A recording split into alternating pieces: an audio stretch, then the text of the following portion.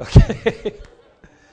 All right. Well, anyway, I'm sure that was misdirected from my part. I'm sure you meant the other way. But nonetheless, let's go ahead and turn to 2 Kings today. 2 Kings. 2 Kings chapter 22. All right. It was funny. I heard of a preacher one time. I actually heard him say it, so I know it's true. But in his church, like if you'd go to a conference, people would stand up and they would give a standing ovation often to the preacher that would come preach. Just, praise the Lord, we got preaching. Everybody claps for the singers. Everybody claps. They would clap for the preachers. And I remember the preacher one time saying, he says, "I don't allow my people to give me standing ovations." And I thought, wow. I would if they'd do it. But anyway, no, I'm joking. I'm joking. But I thought, man, are you? I mean, what? I can hardly imagine that. But I do think it's important that we teach our young people to love preachers. I really do. I know it was kind of interesting that Thursday night at our teens spectacular. Our vacation Bible school, we ended up on Thursday, and Brother Earl Ankrum was here, and when he went to go preach, the teens all clapped for him, and they got fired up. I thought that was wonderful. I was excited about that, and I think it's good that they love good preaching. And it's funny today, isn't it? People say you can't get teenagers to come to a church where they actually have standards, where they want to live separated from the world, where they preach hard at them about sin and all that. It doesn't work anymore. Man, I'll tell you, that's not true at all. We had a great group gathered here. They had a great time, and boy, I tell you, Brother Ankrum tore into us, didn't he? And we had a lot of fun. It was a great evening, and the Lord certainly moved, and we were excited about Thursday's meeting. This coming Thursday, again, you want to be a part of it. We're going to have with us Brother Steve White. Of course, we sent him down to West Virginia to start a church, and he's been down there for a number of years. They'll be celebrating their 10th anniversary down there, and we're excited about that. Brother Steve's a great guy and doing a fabulous job. And his church is not quite as large as maybe some churches are, but he's back in a holler somewhere, all the way back 20 miles out of the closest little city. I mean, it's an amazing place back there, and he's done a marvelous job with those folks. And he's excited about some things that are going on there, and I'm sure maybe he'll share a few things with us. But I'm excited for him. But nonetheless, he'll be with us Thursday. I'm looking forward to hearing him preach, and he really gets into it. He's a country boy, and you'll like him. He's a lot of fun. All right, 2 Kings chapter 22. We're going to begin reading in verse 1 today. 2 Kings chapter 22. The Bible tells us there, Josiah was 8 years old when he began to reign, and he reigned 31 years in Jerusalem. His mother's name was Jedidah, the daughter of Adiah the Boshkath. I really know how to pronounce all these names. I do it for your pleasure. And he did that which was right in the sight of the Lord, and walked in all the way of David his father, and turned not aside to the right hand nor to the left. And it came to pass in the 18th year of King Josiah that the king sent Shaphan the son of Azaliah, the son of Meshullam, the scribe, to the house of the Lord, saying, "Go up to Hilkiah the high priest, that he may sum the silver which is brought into the house of the Lord, which the keepers of the door have gathered of the people, and let them deliver it into the hand of the doers of the work that have the oversight of the house of the Lord, and let them give it to the doers of to the doers of the work which is in the house of the Lord, to repair the breaches of the house, to the carpenters and builders and masons, and to buy timber and hew stone to repair the house. Howbeit there was no reckoning made with them of the money that was delivered into their hand, because they dealt faithfully. And Hilkiah the high priest said to Shaphan the scribe, I have found the book of the law in the house of the Lord. And Hilkiah gave the book to Shaphan, and he read it. And Shaphan the scribe came to the king and brought the king word again and said, Thy servants have gathered the money that was found in the house, and have delivered it into the hand of them that do the work, that have the oversight of the house of the Lord. And Shaphan the scribe shewed the king, saying, Hilkiah the priest hath delivered me a book. And Shaphan read it before the king. I want you to notice what just happened. I want you to take just a moment with me and think about what just transpired in that passage. What we learn in that passage right here in 2 Kings is that the book of the law was rediscovered. I mean, how could that be possible? I mean, this was Judah. These were God's people. Surely they had a copy of the law, right? I mean, without doubt, they must have had it. Probably hundreds of copies, right? Apparently not. How insanely unbelievable is that? To think that the priest goes into the house of God and there ultimately he rediscovers a book. Hezekiah was one of the greatest kings that ever ruled in Judah's history.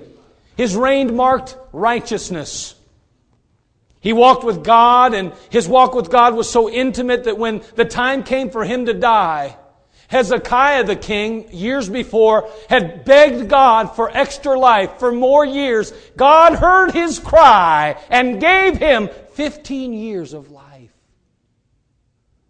Hezekiah was a great king. You think I'm crazy. You think I've missed out and forgot who we're talking about, don't you? I'm giving you some history. Hezekiah was a great king.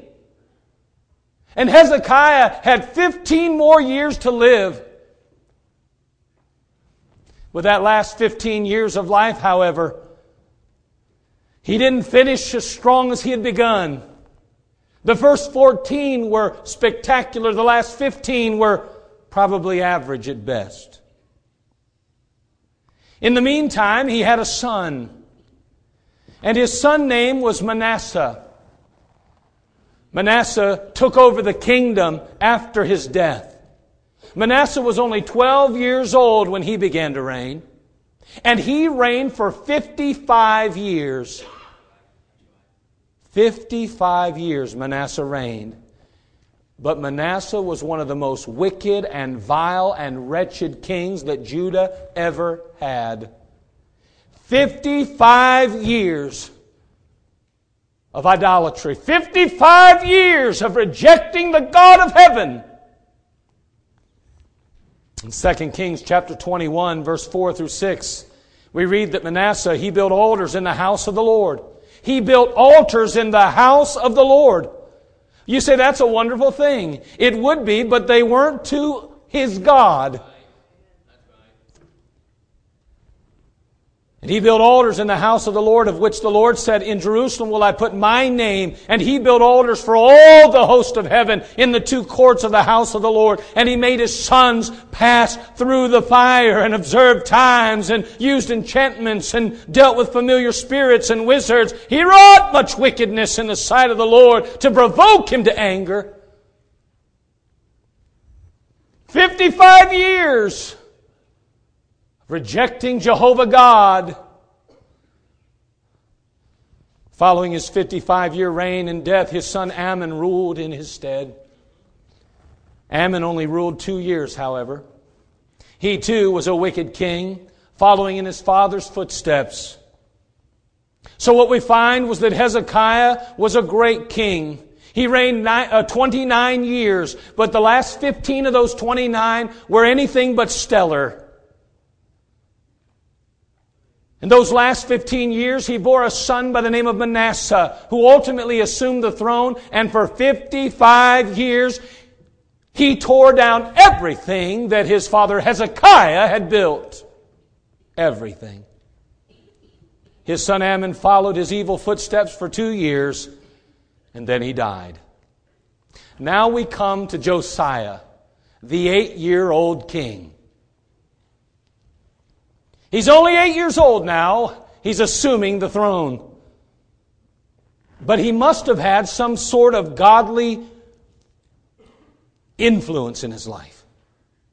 Somehow, God was instilled in his character. Somehow, he had obtained a faith in Jehovah amidst all of the evil that abounded. At the tender age of 8, he assumes the throne. And just 8 years later, this Josiah, at 16 years of age, asserts his authority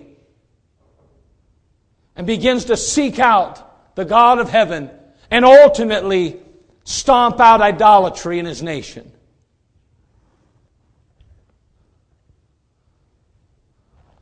What do we learn from this history lesson? Here's what we learn. It only takes one generation to lose the Bible, the Word of God. One generation. Hezekiah, now Manasseh. And already we've lost the Word of God. Now we're cleaning up the temple. Now we're restoring the temple. Now we're trying to make it look presentable. And we find a book.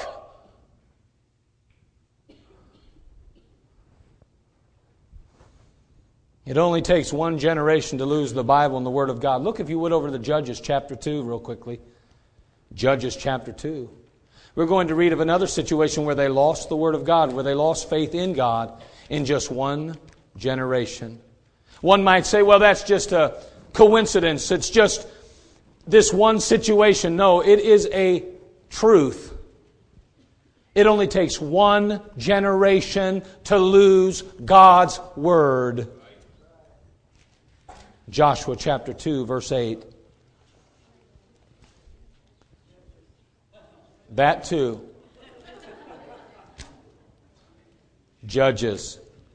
Just making sure you're listening today.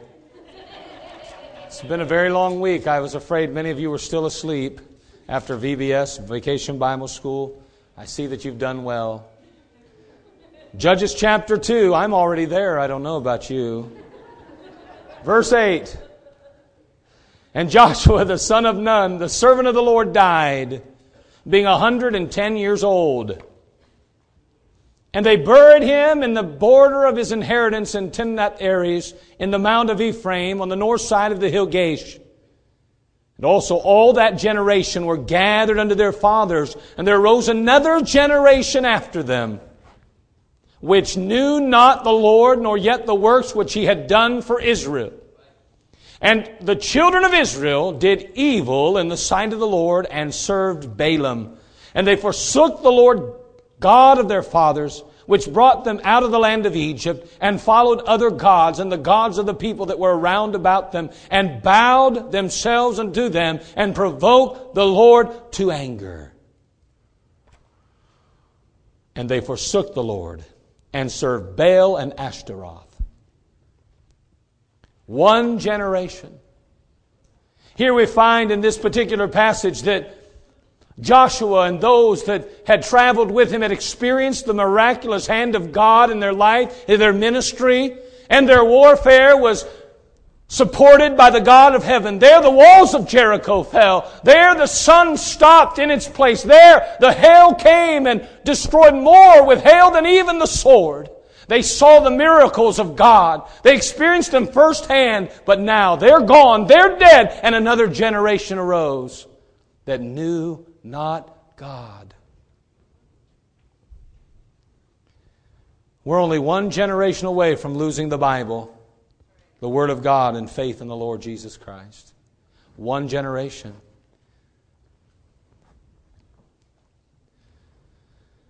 Josiah is 18 years into his reign now. He assigned some priests to repair that temple. They're cleaning it up, and all of a sudden they recover or rediscover this book. The book had been there a long time. Don't misunderstand me. The book had been there all along. They just now have rediscovered it.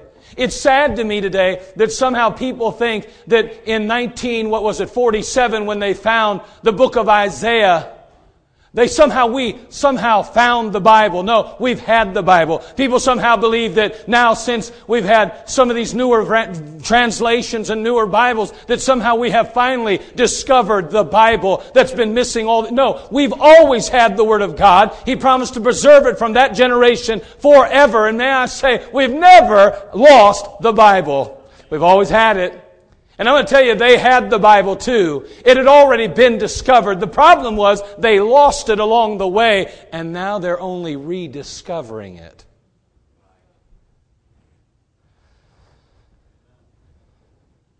Amongst the debris and the dust, they come across the book. It's kind of like that book sometimes that we come across that's found in a trunk or under the bed.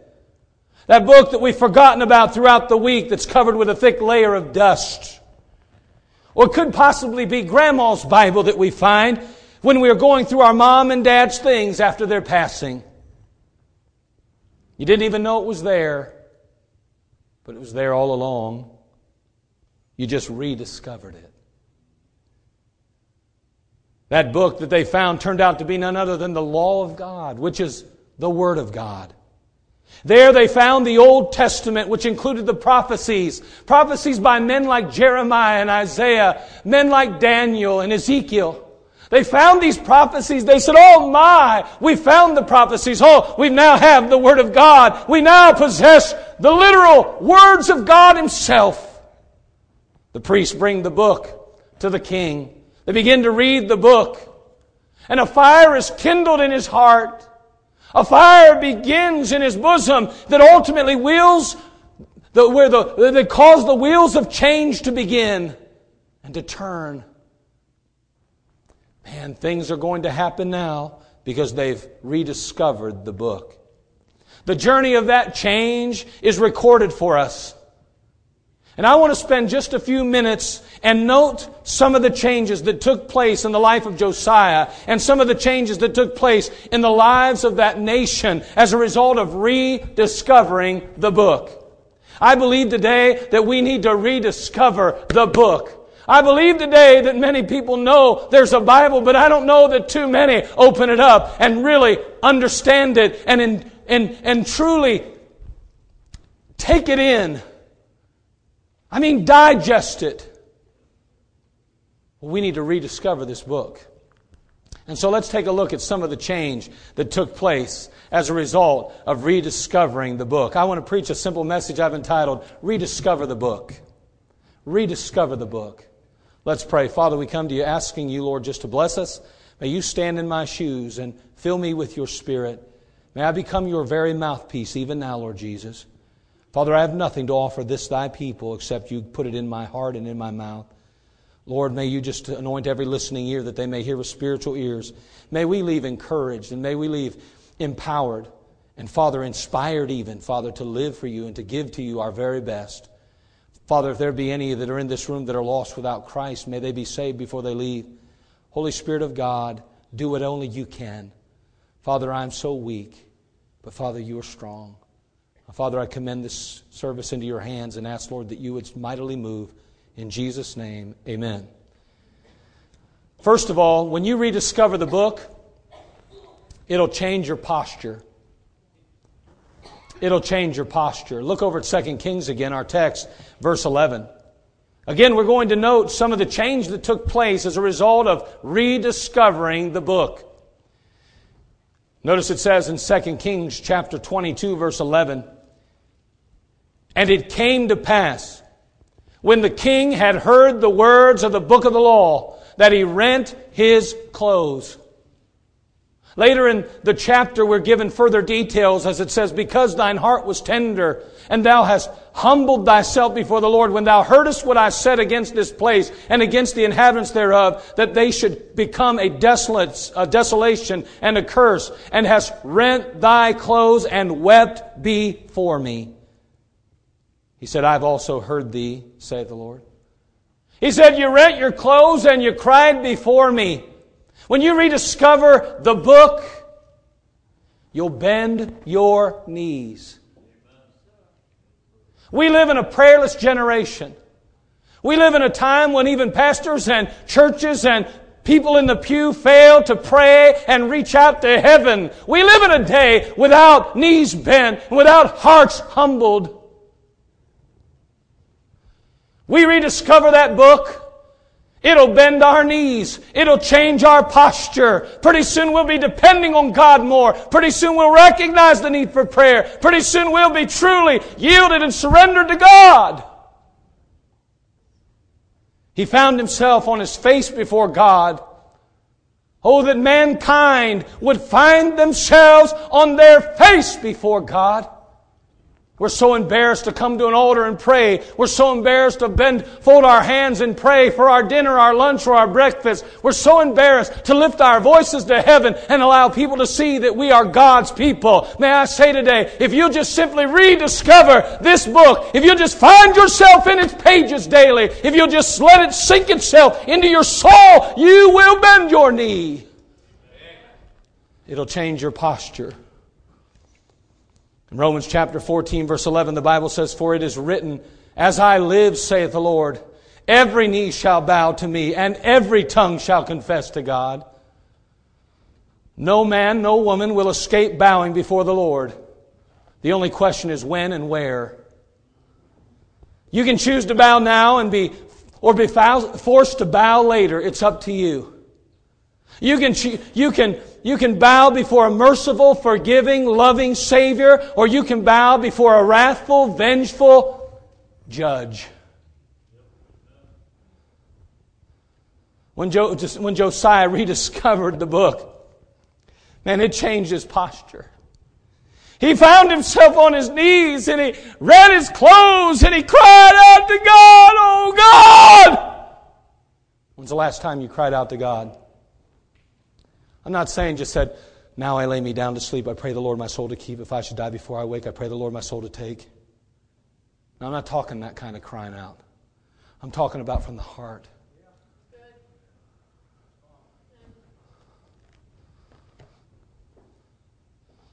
He was quick to assume the kneeling position and to cry out to God after they rediscovered the book. Do you know, I'm convinced today the reason why there's so little prayer going on is because we really have not discovered it. Not rediscovered. Oh, it's still there. We talk a lot about it, but it's not in here. We need to rediscover it. I dare say that most people read magazines more and read the newspaper more and read the blogs on their internet more than they do the Word of God.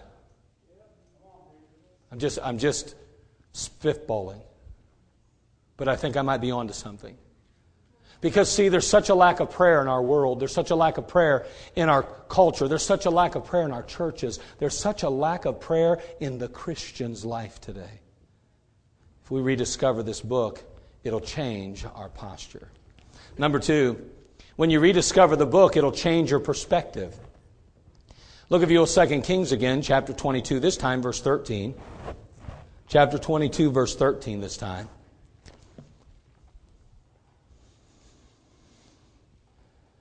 "Go ye, inquire of the Lord for me, and for the people, and for all Judah, concerning the words of this book that is found. For great is the wrath of the Lord that is kindled against us, because our fathers have not hearkened unto the words of this book, to do according unto all that which is written concerning us." Josiah hears the word of God, and when he finally rediscovers this book, he falls on his face before God. He cries out to God. And there, not only did it change his posture, but it changed his perspective.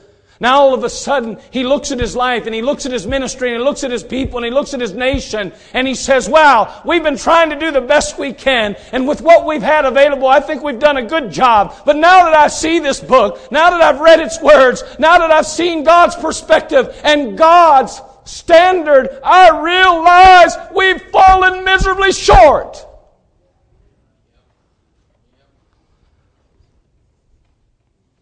He's the king of Judah. I mean, give him a break, right? He started at 8 years old. What do you expect?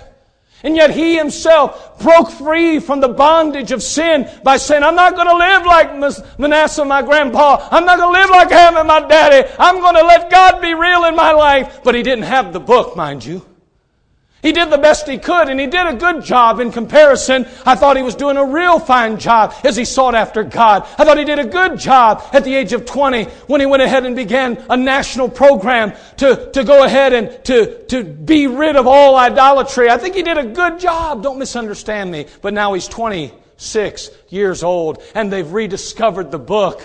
All of a sudden, the rules have all changed. All of a sudden, everything's different now. He has a standard by which to draw from. It's not just what he feels or what he thinks or what he knows or what someone's told him. Now he has God's Word.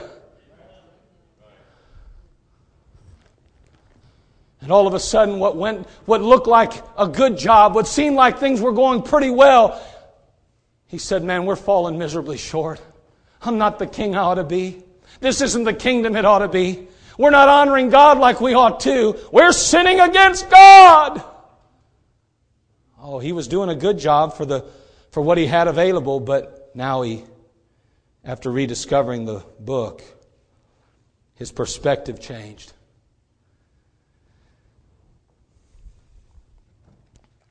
You know, if you talk to enough people about their life, their future, they'll say things like, you know, I believe I'm a pretty good person. I'm okay. I mean, I know that I'm not perfect maybe, but I'm better than most. I mean, I don't hurt people intentionally. I don't do wrong or bad things. I mean, I'm a pretty good person. You know what? They're a good person as long as they continue to compare themselves to others. But let them rediscover this book. Let them open these pages. Let them read about a perfect Savior that died on Calvary 2,000 years ago, was buried and rose again the third day. Let them see Jesus who healed the brokenhearted, set the captive free. Let them see Jesus. And they'll see themselves as the wicked, vile, wretched sinner they truly are. Their perspective will change. Oh, I'm not good at all. And by the way, may I say that I'm still nothing. There's nothing good about me at all. Nothing at all. I am just a sinner deserving hell. I just thank God for His marvelous grace. And may I say today, there's not one person sitting in these pews that deserves one fraction of 1 second in the presence of God. If it weren't for Jesus Christ and His sacrifice and His marvelous grace, we would never, ever merit His favor.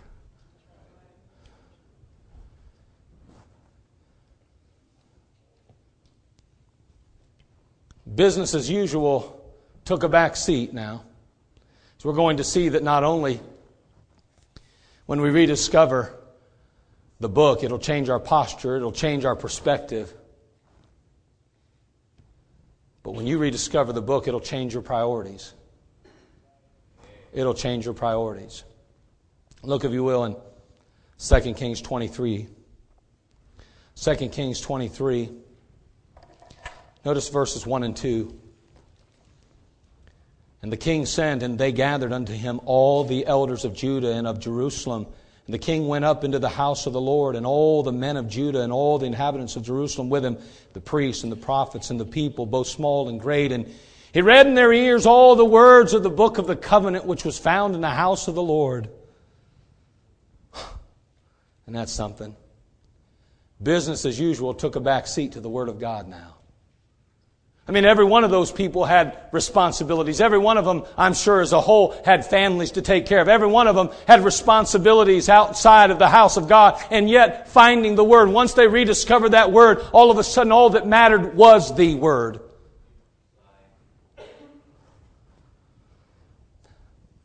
I remember, it was a number of years ago, but I was at the University of Akron. It was my first year at college. And I was talking to my brother, and I looked across the lunch room, and I saw a young lady. And I said, I saw her, and I looked at my brother. I said, do you know who she said? He said, oh yeah, she goes to our church. Now, you got to understand, at that time I was singing in a group. I was traveling across the country. I didn't go to church much. I was always in different churches. Now, I'm going to tell you right now that singing groups need to be out of local churches. At that time, I didn't understand local church like I do now. I'd never do that now without my pastor's approval. But at that time, I was traveling around the country in different churches singing in a quartet. So when I got back to college, I was there. I saw across. I said, "Oh, do you know who that is?" Because I saw some other people from our church. My brother said, "Oh, that's so and so. She goes to our church." I said, "She goes to our church?" I said, "She ain't bad looking. She's all right." She was talking to some guys that I knew from high school, and I thought, oh, they're a bunch of jocks, they're all these guys, all, yuppie kind of dudes. I went, man, she must be all uppity then. She's hanging around that group. He said, no, she's pretty nice. I went, yeah, whatever. I ended up going in the Army. I spent 3 years in the military active duty, and I, of course, spent time in the National Guard following. But once I got out of the active Army, I went ahead and went back to school. Now, when I went back to school, of course, things went well. Everything was good. But I remember finally getting a chance to go to church now. I mean, I wasn't traveling at all, and I wasn't overseas. So now I'm back home. I started going to church, and guess who I saw? I saw that girl. Now, I'd been out hanging out with my buddy, and we've been doing a lot of things together every night. We stayed pretty active. Matter of fact, it was Brother Fred's brother, and we were doing all kind of different things, running around and just going here, going there, and whatever it might be. And, boy, I'll tell you what, I was busy. I stayed busy. I like to be active all the time. But when I rediscovered that girl, everything changed. Wasn't too important to be with his brother anymore, I'll tell you that. All of a sudden, I had a real desire to be around her. I met her at church. Of course, she tracked me down.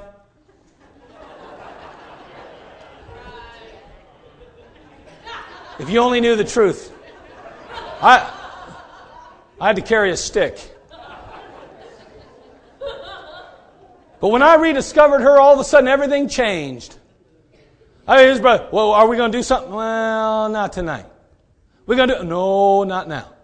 I mean, everything got changed all of a sudden. And I didn't mean to ditch my friend or whatever, but I rediscovered that girl, and she was sweet, and I wanted to be with her. And I'm going to tell you something. When you rediscover this book, all of a sudden everything else just doesn't matter like it used to. All of a sudden this book matters like it never did before. We need to rediscover the book. It'll change our priorities.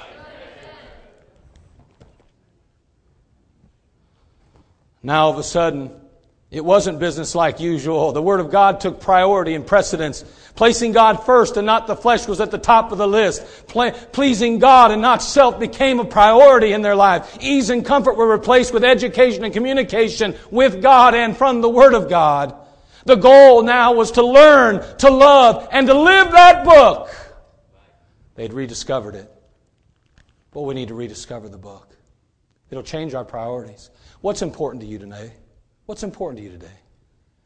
I'm going to tell you something. If you rediscover this book, that will change. That's why some people don't want to find it. That's why they don't look too hard. They're pleased with their life. They're comfortable with their sin. They don't want to rediscover the book. They don't want to have to look in the mirror of the Word of God. They don't want to have to see themselves for the sinners they are and the need for the change that God demands. But I'm going to tell you, when you find this book, when you rediscover it, it will change your priorities. And finally, let me just close. When you rediscover the book, it'll change your practice. It'll change your practice. It'll change your posture. It'll change your perspective. It'll change your priorities, but it will change your practice. Look at 2 Kings chapter 23, verse 3 this time. And the king stood by a pillar and made a covenant before the Lord to walk after the Lord and to keep His commandments and His testimonies and His statutes with all their heart and all their soul, to perform the words of this covenant that were written in this book. And all the people stood to the covenant. Man, they rediscovered the book. And when they did, the king made covenant with God, and the king said, okay, it's time, fellas, it's time, ladies, it's time that we obey this book, that we perform all the statutes in this book. It's time that we live this book.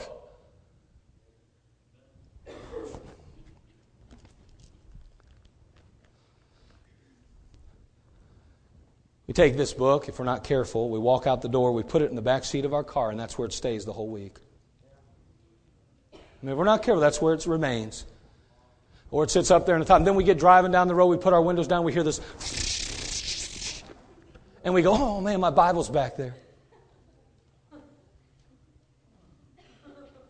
And that's about the most attention we pay to it the rest of the week. And then Sunday comes and we search for it. Where'd that Bible go? I know I put it back there in the window. Where'd it go? Your wife says, oh, well, it was getting all bent up. The kids were playing with it, so I took it and threw it in the house. What? Where's my Bible now?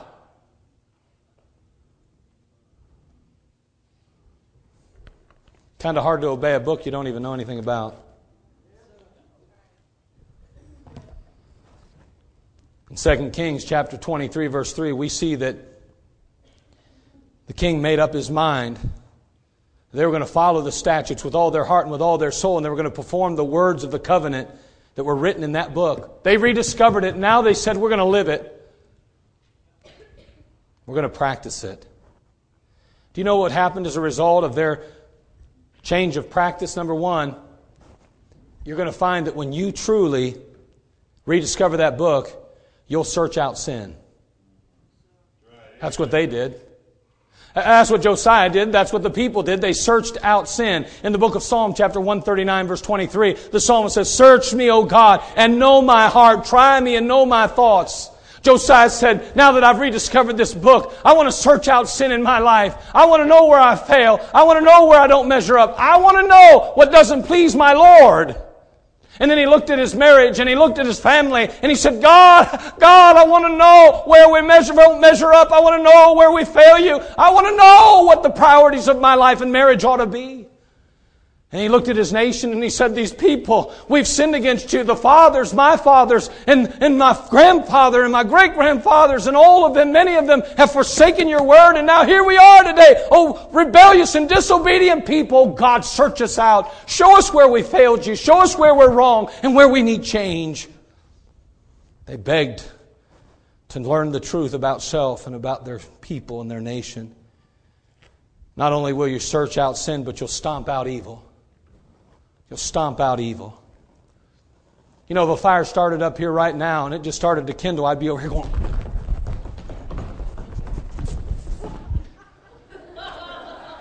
I'd be stomping out that fire, boy. I wouldn't want it to get started any more than it is. That's what you do. Have you ever had a little fire? You had a little fire pit and something started over here on the side. You're like, whoa, whoa, whoa, whoa, whoa, whoa, whoa. Can you imagine if I just had a rose in my mouth now?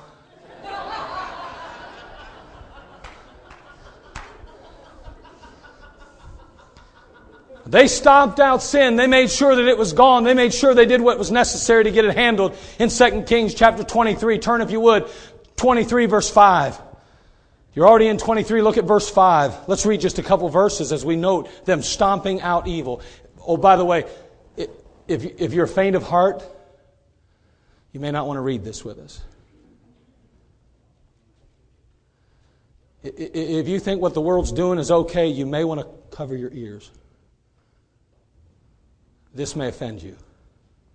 Let's read it, but it's God's word though. 23, notice what it says in verse 5.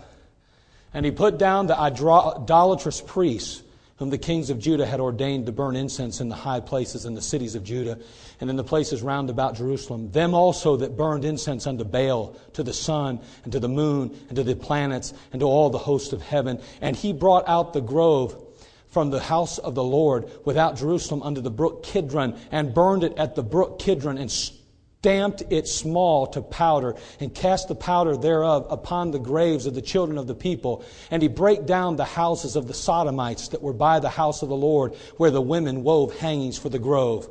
I want to show you another incident. Look over in 2 Kings 23:14. And he brake in pieces the images, and cut down the groves, and filled their places with the bones of men. He did that to defile them. To defile it. So anyone that worshiped those images, worshiped those gods, knew you can't worship there anymore. They've been defiled. Notice verse 24. The Bible says, moreover, the workers with familiar spirits and the wizards and the images and the idols and all the abominations that were spied in the land of Judah and in Jerusalem did Joash put away, that he might perform the words of the law which were written in the book of Hilkiah the prophet, the priest, found in the house of the Lord. I want you to notice something again. He says, and the wizards. He got rid of them. He didn't let them stick around no more. They're gone. Listen, you got to have a strong stomach to handle God and His Word. You know what the problem is with us today as a culture? We're too weak. We want our cake and eat it too. We want to live like the devil, and yet we want God's blessing in our life. It doesn't work that way. And listen, you can't surround yourself with evil and sin and think somehow you're going to come out smelling like a rose. It doesn't work that way. Josiah says, man, I've rediscovered this book. And I'm going to tell you, it changes how I live and how I act. I'm going to search out sin in my life and in my nation. And then I'm going to stomp out the evil. I want God's blessing on my family. I want God's blessing on my life. I want God's blessing on my church. I want God's blessing on my nation. And that doesn't happen while you let sin run rampant. Go ahead. Go ahead and choose to be kind and tender-hearted and say, oh, go ahead and live how you want, I'll live how I want. Go ahead and do whatever you choose, I'll do what I choose. I don't have anything. I'm not going to say what's right or wrong because that's not for me to say. I can't judge you, you can't judge me. Hold on, God's already made the judgment. And I just need to stand where God stands. And if you don't stand where God stands, then you're standing where Satan stands. You choose who you're going to serve because you can only serve God or mammon. And mammon is nothing more than God, the God of this world, Satan. Listen, I'm not trying to be mean and nasty, but we have a bunch of weak, need Christians. I mean a bunch of spineless jellyfish Christians that don't want to take a stand on the Word of God. I'm going to tell you something. Somebody peddling tarot cards up here is anti-Christ. You call it whatever you want. They may be nice people, but they aren't certainly pleasing God at all. And I'm telling you, we don't need that in our culture. It's not going to help our nation prosper. We need God on our side. And the sodomites in America taking their place in the public domain and choosing to come out of closets and tell us that they're going to ram it down our throats. I'm going to tell you, it's still an abominable practice. We can't sit there and sugarcoat things. We call it like it is. It's sin, an abomination against God. And it's not going to prosper our nation. It's going to hurt us. Preacher, you're just too mean. No, I'm telling you, that's what the Bible says. You read it. They rediscovered the book. You know why we're accepting every sinful act and every sinful, they call lifestyle these days? Do you know why it's okay for men to be pedophiles now? You say, no it isn't. Yes it is. It's on the internet and it's protected by our First Amendment. I'm going to tell you something. It's sickening today. It's sickening today what's permitted to go on in our culture, and we call it freedom. That's not freedom. It's called sin, and it's an abomination against God. No wonder we have no power with God. No wonder people aren't being saved when the believer's embracing the same lies that the world does.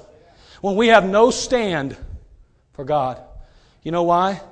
We've lost this. This isn't our faith and practice anymore. We need to rediscover this book. The apostle said, should we obey God or men? I think we'll obey God. Let's start obeying God. You don't have to agree with what's in this book, but you can be wrong. It's okay. You're allowed. I didn't say you have to agree with me. You don't have to agree with me, but you better agree with God or you're wrong. Let God be true, but every man a liar. It's time that some Christians stand up and start calling sin, sin. He says, woe unto them that call evil good and good evil. That's woes to you and me if we'll call it the same. I don't want God's woes. I want God's blessing in my life. I got a family.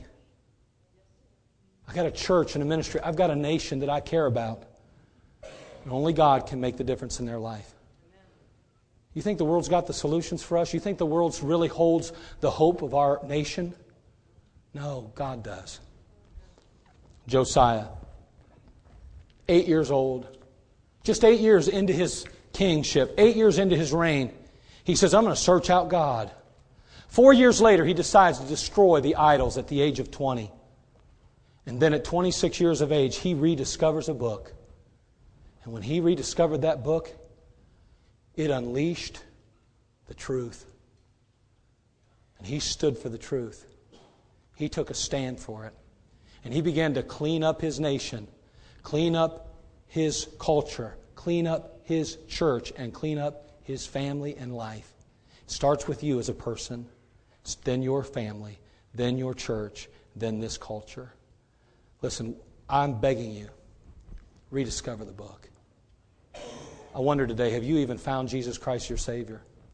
You don't have to agree with every principle in this book. You say, I don't know if I want a God that would get rid of this type of sin, a God that would do away with this kind of practice, a God that wouldn't accept and receive everything and everyone. I don't know if I want to be a part of that. Well, let me ask you something. Would you want a guy like Jeffrey Dahmer hanging around your kids? Some of you know who I'm talking about. You want an Adolf Hitler running the school? We see what he did with a nation. And what do you expect? You know, we want everyone to have the right to live and do whatever they want, and I'm not going to be the judge of it. But listen, when it comes down to it, every one of us are. Every one of us make our own minds up about what we think is right and wrong. But I'm going to tell you, the only place that you really stand with right and wrong is when you agree with God. Oh, everybody's got their standards. Everybody does. You have yours, I have mine. When they rediscovered this book, you know what they found? That God's is the only standard that matters. His opinion's all that counts. You know what? Our nation will never be the great nation that it was until we rediscover this book.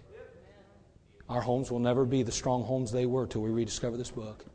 Our churches will never be the soul-winning, effective ministries that they were until we rediscover the book. And your life will never be what it needs to be and it ought to be until you rediscover this book. Let's rediscover the book. Father, we come to you. We ask you, Lord, for your leadership today. Father, we don't mean to be nasty or mean. That's not my goal. But Lord, I am very burdened about our nation. I'm very burdened about our people. I'm burdened about our churches and my family. Lord, I recognize that the Word of God is what I need and what our country needs, what our churches need. Lord, help others to come to that same conclusion. And then, Lord, as we rediscover that book, it'll affect our lives in so many different ways. Father, it'll truly make a difference. It'll impact us in a way that, Father, will change our posture, our perspective. It'll change, Father, our priorities and ultimately our practice. Help us to rediscover the book. Today, maybe you're lost without Christ. If you died today, you don't even know for sure if you go to heaven. Let me ask you something. Wouldn't you like to know? Wouldn't you like to know? You can know. See, God wants everyone to be saved. God wants everyone forgiven. God wants everyone to go to heaven. But you have to choose to accept His payment for your sin. You have to choose to accept that. I own a car, and I could give you that car. I have the title. It's mine. That car will do you no good till you accept the title, till you accept the gift. God extends the gift to every person on earth. The problem is not everyone accepts it.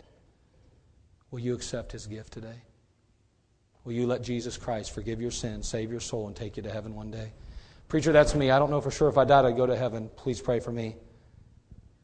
Anybody? Can I pray for you? I don't have it settled. I don't know for sure. Pray for me. Pray for me. Pray for me. You're a child of God. Let me ask you something.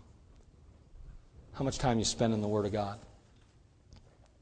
Do you ever think that maybe your perspective is what it is because of who you allow to influence you and what you allow to influence you? What's God have to say about some issues? What's God have to say about life, about the family, about the home, about church? What's He say about our world and our culture? What's He say about the things we should spend our time on? I'm just wondering, do you need to rediscover the book? If you do, it'll change some things. Father, we come to you, Lord. We ask for your leadership now. Speak to our heart in these next moments. May you be glorified in what's said and done, what's accomplished for your glory. In Jesus' name, amen. Let's all stand to our feet.